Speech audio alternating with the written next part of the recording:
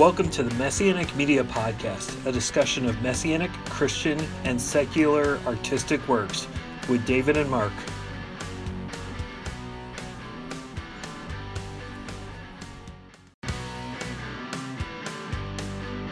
Welcome to the Messianic Media Podcast, a discussion of Messianic, Christian, and secular artistic works with David and Mark.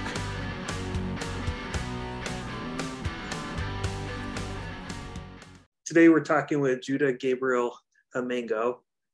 How's it going? Hey, it's going well. How are you, David? I'm doing pretty good. You're based out of Minnesota, right? I was. About a year and a half ago or so, I moved out to Washington State on the West Coast. So I'm near Seattle now.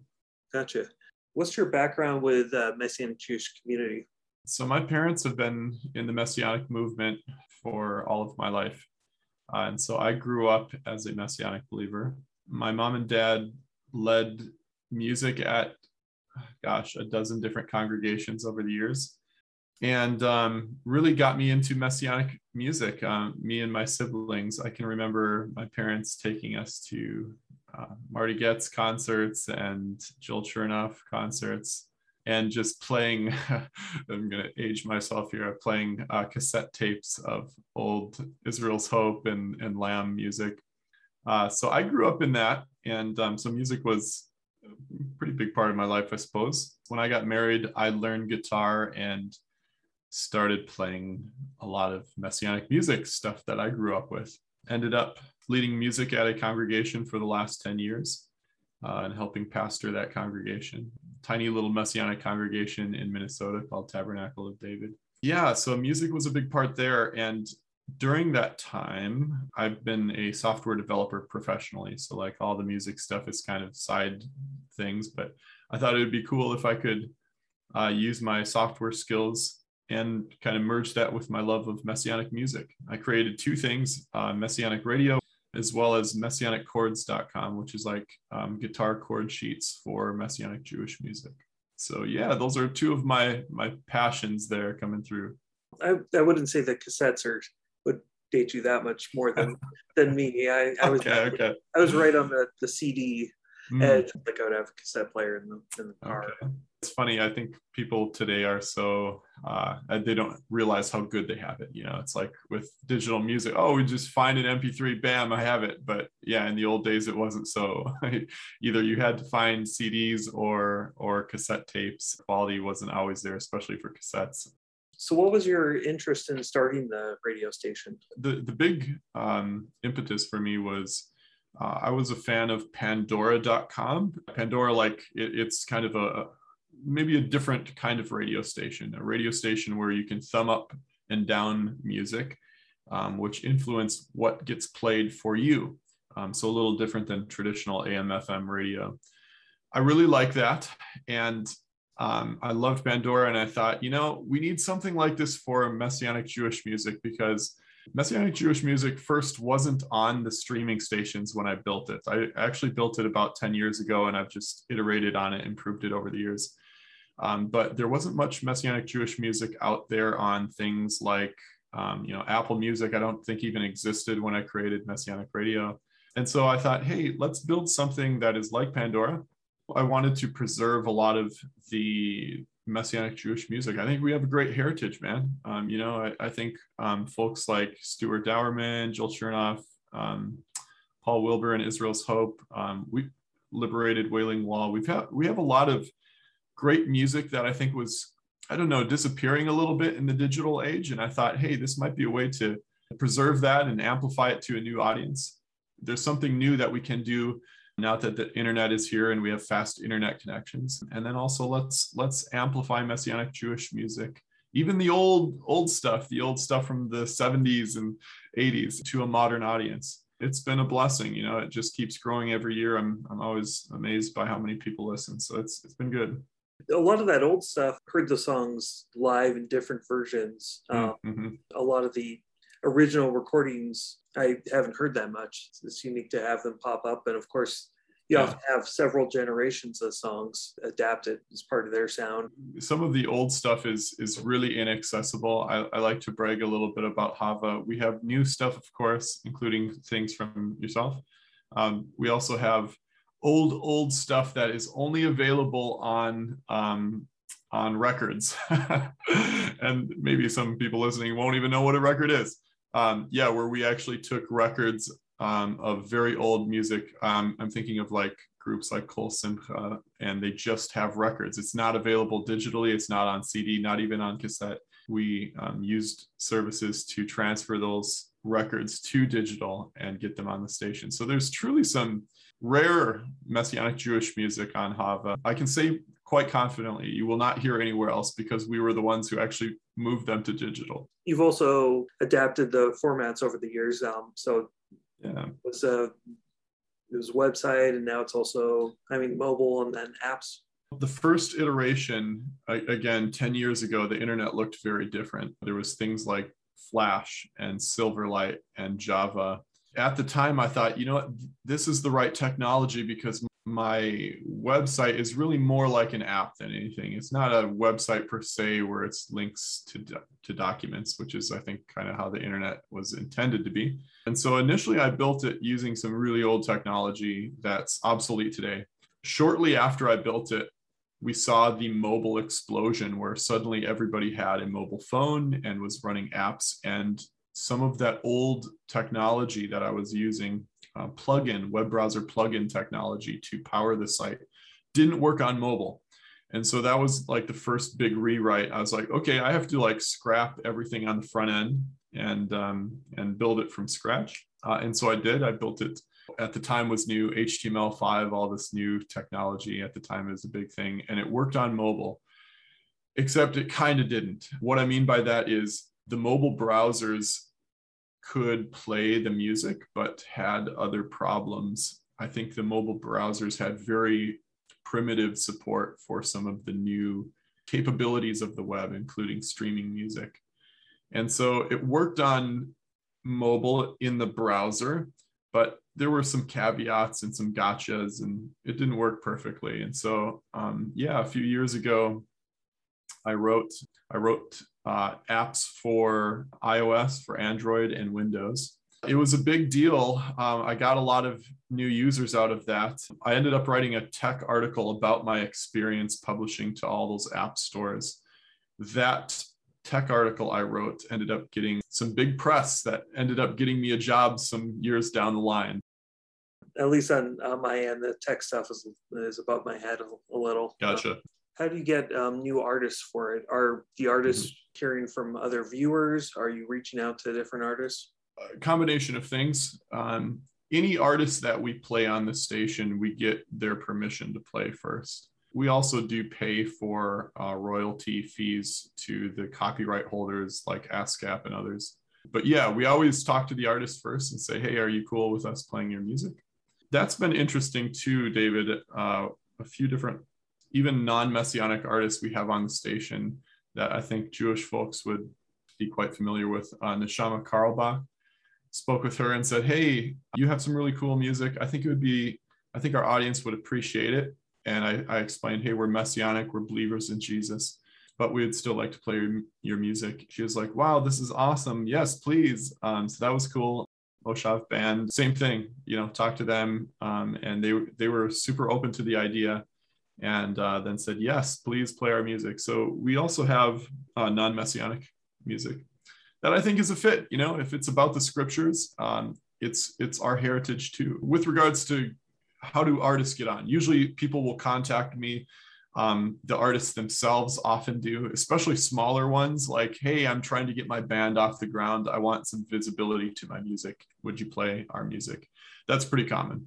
I also get people will come to me and say, just listeners will come to me and be like, hey, I really like band X and can we play their music? And I always say, okay, the first step is getting their permission. And so sometimes myself will reach out or the person who wants them on the station will reach out and put us in contact. And then we start a dialogue from there. So it's a pretty easy process though. If there's musicians watching this and they want their music played on Chavah Messianic Radio, just reaching out to us over email is a good start. And from there, we can have your music on the station within a few days. Where are your listeners? Do you have a lot of listeners in Israel? We do have some listeners in Israel. Primarily, it's the United States. That might be a reflection of a lot of the Messianic music that I grew up with and that like kind of seeded the station with.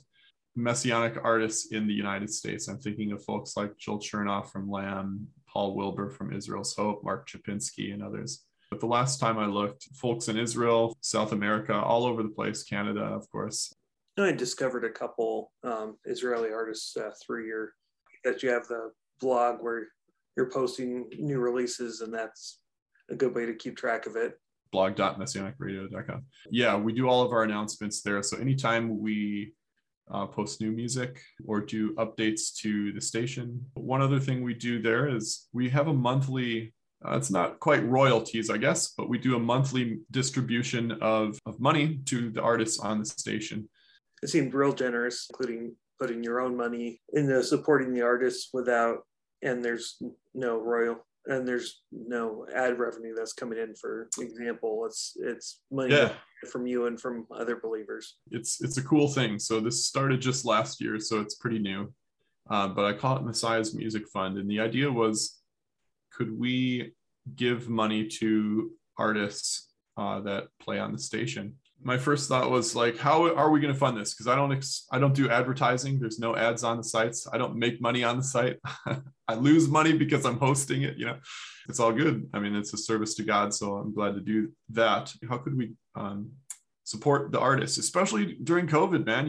It's like a lot of artists weren't able to tour different congregations for a while, couldn't travel with all the restrictions and everything. It was a difficult time for a lot of artists. Obviously, we don't have a ton of money, but maybe we could help a little bit on a monthly basis. And so what we did, we opened up a Patreon called Messiah's Music Fund. I said, hey, I'm going to give like $100 a month to this thing. And I would be so glad if the listeners on the station gave as well. And then every month we distribute those funds to the artists on the station. So it started off really small. I think the first month we had maybe $200 or $300 or something. There wasn't a whole lot. And if you spread $200, $300 across many, many artists, there's lots of artists on the station. So I think the top payout we had that month per artist was $20 to one particular artist, which is not much. That said, it's grown. On average, we're averaging like $700 to $800 a month. We've had some big months too, like end of the year tends to be larger. I think our largest month, we had something like $1,800 worth in monthly donations. So each month, what we do is we take that and then we distribute it to the artist based on how many times their song plays. So if you have lots of songs playing on Chavah, then you get the lion's share of that money. And then artists that have just very, very few plays, they still get some distribution, but it's not as much. I think it's a blessing to artists in a tangible way every month, even if it's a small amount. Look, I'm not saying we're paying their salaries. If we could get a bunch of artists getting $20, $30, $40, $50 a month from the station, I think that's just a blessing. And so I really got to credit our listeners. They've really chipped in, and it just seems to be growing. Yeah, I think it actually pays quite well compared to ad-based radio options. Yeah, I understand like Spotify and some others, give like fractions of a penny per play or things like that. So it's not a whole lot of money. So maybe we're doing better than even that, but I want it bigger, man. I want to keep growing that so that it becomes a significant means of support on a monthly basis to the artists on our station. So that's the plan. I hope to achieve it. What would you say is the major goal of the station? Is supporting artists, financially. It could also be connecting believers to new sources of music as an outreach tool. I think the primary purpose is to amplify Messianic music to this generation. Maybe on a broader picture, just amplify the scriptures. So many of the songs that we have on our station, and I would say this is generally true of Messianic music perhaps more so than even just mainstream Christian music, really, really based in scripture. We have artists on the station that play just the Psalms, for example, where it's just like, hey, they're just going right, the raw Psalms, nothing added or subtracted. So it's very biblical music. So maybe a one big goal is just to amplify the scripture. It's a good thing. It's a holy thing. It's the word of God. So putting that out there to a modern audience where it's very easily accessible, it's in the app stores, it's on the web, to this generation is a good thing. Messianic music, just amplifying Messianic music, especially, that's the issue that I think I founded it with that in mind. I remember I was at my local congregation, and a woman came up to me and said, "Oh, you're playing these songs at our congregation. I've never heard them before. Where did you hear these?" It's Joel Chernoff and Lamb music. And she's like, "I'm sorry, I'm not familiar." I'm like, "What?" Like, you should know that. But then I realized that's most people. It's like, oh, it was a very niche thing. It was a very small thing. And so my thought was, let's amplify it. We have a great heritage in Messianic Jewish music. I think in the last year with Messiah's Music Fund, it's taken on a secondary goal, which is to support the artists. I do want that to be a real thing. I think artists are in a tough spot financially. It's like, oh, you invest all this money into music equipment and recording studios, and that costs a ton of money. And then where are you getting it back? In the age of digital, you're not making much money off of streaming services. So I would like to give back. And we're just starting to accomplish that. Like I said, we're just scratching the surface right now. So yeah, that's purpose number 2. Yep. What would you say makes a successful song in general, or a successful song that goes on the station? And has there been any big surprises? For success on our station, it has to fit a genre. One thing I have seen is we've had lots of people submit Messianic hip hop, which is really niche. You yourself, you've been in kind of the hard rock genre, also niche, at least with regards to the Messianic movement. It's very, very niche.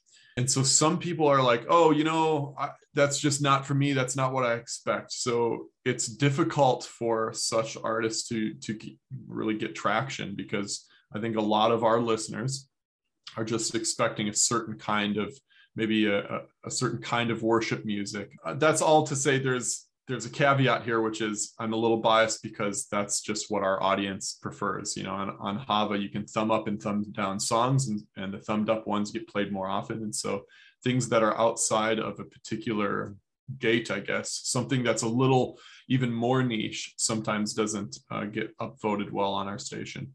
I would say songs that are professionally done, it's good technically. We have a lot of amateurs submit their music to our station, and if it comes across and sounds amateur, even if the lyrics are good, it's difficult for people to worship with them, and so such things don't do well. So it has to be have a professional quality to it. I think there's a level of quality that needs to be attained.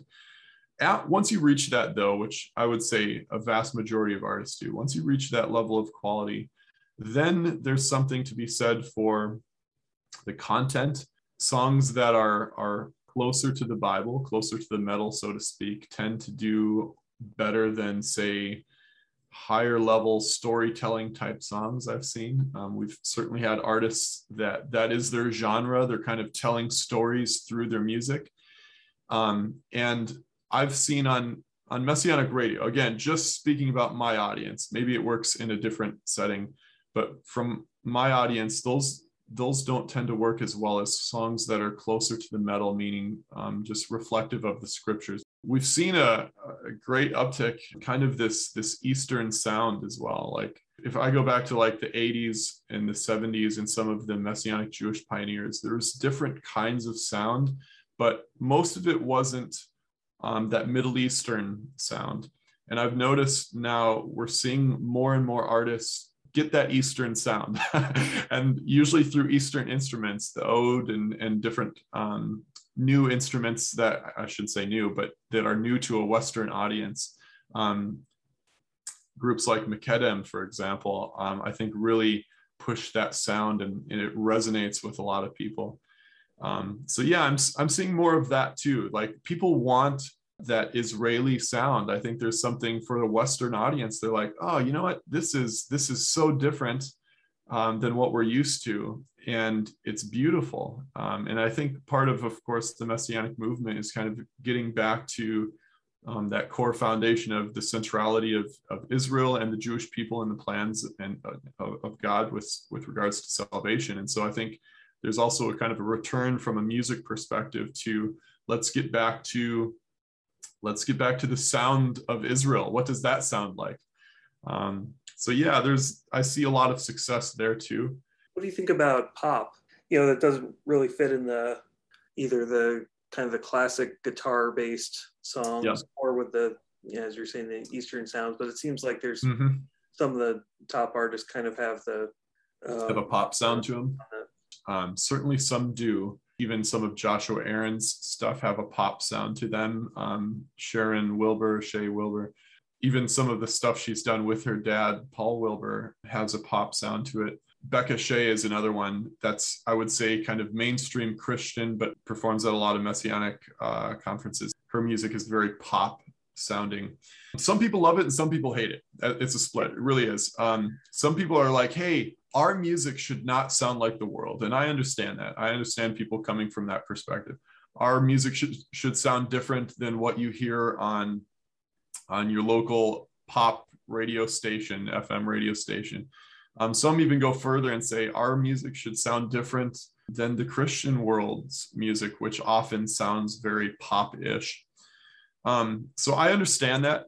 That said, my view has become a little more big tent, meaning if it glorifies God, I'm not going to be super judgmental about it. I can say, hey, my preference is X, whatever. But I'm not going to be like, this doesn't belong in the movement. I've seen too much gatekeeping in that regard. And I feel like the Messianic movement needs to do better with regards to being a big tent. So I'm welcoming of that stuff. To your question of, is pop successful? Yeah. And I mean, that's the idea with popular music. It has a wide acceptance by a lot of different groups. We have some young artists on the station too that have contributed music that's very pop sounding, that resonates with them, and that's okay.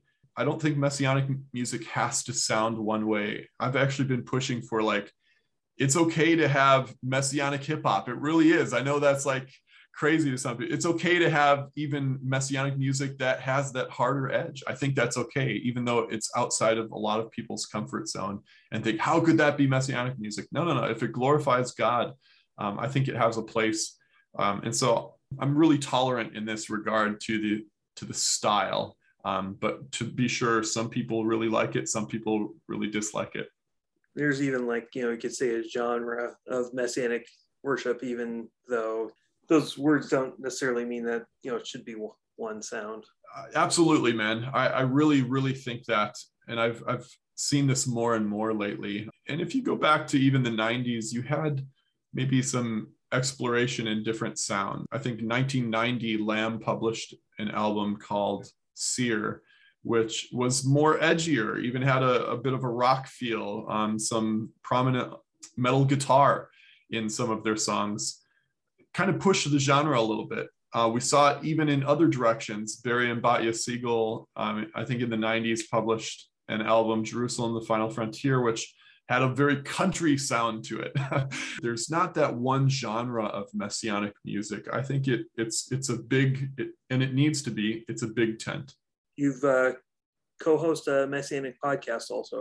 I have, yeah. Although we've kind of been on pause for a few months. I co-host a Messianic podcast called The Messianic Walk, where we're just dealing with things in the Messianic movement, kind of day-to-day things, some challenges that arise in our movement and where the movement is headed, vision for the Messianic movement. Everything from what is the primary goal of the Messianic movement, challenges with all the craziness that has arisen sometimes through the Hebrew roots sub-movement, things flat earth or just wild, crazy stuff out there, conspiracy theories and others. So we've addressed a lot of these issues. My co-host is a guy named John McKee, who I consider a Messianic scholar. He is a theologically trained gentleman I've known for, gosh, I don't know, close to 20 years. And he has a ministry called Messianic Apologetics. And he's written numerous books on Messianic theology and the Messianic movement. If any of the listeners want to check that out, it's messianicwalk.com, and you can see our episodes from there. So I think the last one we did there looks like the baby boomers Messianic movement and how that might differ from today's Messianic movement. I had heard that there were flat earthers in the Messianic movement. I guess I just haven't talked to the wrong people. Definitely in the Messianic movement, I run into all sorts of people, and people have different views. We do have a mix in the Messianic movement. It seems to me that some groups skew left and others right. Certainly, I know a lot of folks in the UMJC, the Union of Messianic Jewish Congregations, that are left-leaning, including some of the early pioneers of Messianic Judaism. Rabbi Stuart Dowerman is one.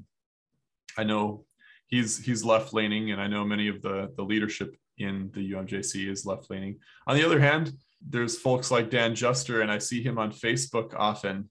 He's the founder, or one of the founders of the UMJC, and some of the things he says makes me think, oh, he's on the right. So there is a mix. And again, I think the Messianic movement there's room for all of us. Truly, we need to be a bigger tent than we currently are. Yeah, I think I was on your blog that there can be a lot of political views within the Messianic movement. But yeah, though I like seeing Messianic podcasts that are different than just sermon recordings. It is, and I think there's a need to discuss some of these things outside of a congregation. I helped run a congregation for 10 years, I mentioned earlier, and I saw a lot of challenges, lots of good fruit from the Lord, but also a lot of challenges. Some things I wouldn't raise in a congregational setting because it would just be too divisive and it would be too painful to work with. And it's just not the right place. So I think there really is a place for, where do you have discussion about things that maybe aren't addressed from the pulpit? Blogs are another one, man. I've been blogging and writing for, a really long time now, almost 20 years. That's been kind of my outlet for getting my thinking ordered, I guess you could say. And oftentimes when you put stuff out there on the internet, you get ripped, of course, like you're saying, all the horrible people on Twitter. That also is kind of a corrective measure. If you have really bad ideas, maybe you're going to get a lot of pushback from people too. It smooths out some of the rough edges. I really like blogging and podcasts. It's a lot of fun. That's why I agreed to come on here, man. I thought it'd be fun to talk about the Messianic movement and Messianic music with you. Yeah. Curious. You hadn't been to AMF, had you? This is the Asheville Music Festival. Yeah. I haven't been to that one, but I helped start another Messianic music festival that I'm a part of now, called Proclaim Hebraic Music Fest in Iowa. Are they still going or no? No, it only happened once. I performed in there as with the Pure Republic, the harder rock. Awesome, man. Yeah. Well, if you're ever interested in playing at another Messianic music festival, check out Proclaim Hebraic Music Fest. I help run that one. We've been going for 4 years now. It's in a tiny little town in Iowa. Basically, they hold it out at this farm. It's a lot of fun. People are camping there, like you said, with AMF. A broad range of artists. So you should look that up. I did volunteer once at Cornerstone Christian Festival, which is Southwest Illinois. Okay. Close to Iowa. I was just for that in the middle of farmland. Yep, exactly. It's way out in the middle of nowhere. I lived in Illinois for a time too, in Naperville, and so I definitely know the farmlands of Illinois. We usually bring in a few bigger name artists and then have lots of smaller independent artists. Usually 2 or 3 big name artists, and I suspect that's where a lot of our cost goes to bring them in. I think with some of the smaller independent artists, we may not pay for their hotel stay or things like that, and so there is a kind of a goodwill of the artists to come to the festival, even if they lose some money on travel. Then we hope they make that money up with the marketplace. So I guess it's a multifaceted thing. so far it's been working. We've been going for 4 years, and we had our biggest event in June. So we're looking forward to next year's. So again, it's messianicradio.com. Yeah. Messianic Radio on the apps, I guess, if that's... Yeah, if you look for Messianic Radio, you should find it. The full name is Chavah, spelled CH in the beginning, Chavah Messianic Radio. But yeah, if you search in any of the app stores for Messianic Radio, you should find us. And yeah, give it a try. It's, like I said, it's free. There's no ads. It's just the music of believers, many Jewish believers. It's beautiful stuff, like I said, it's our heritage. And so I'm glad to amplify it, and I hope folks listening will enjoy. For any musicians, Messianic musicians listening, would love to point to my other site, Messianic Chords like guitar chord, messianicchords.com. I have 1,000+ chord sheets, as well as like piano sheet music for mostly Messianic Jewish music, some Christian music as well. But same thing there, no ads, really easy to use in all the app stores. So pretty pleased about that as well.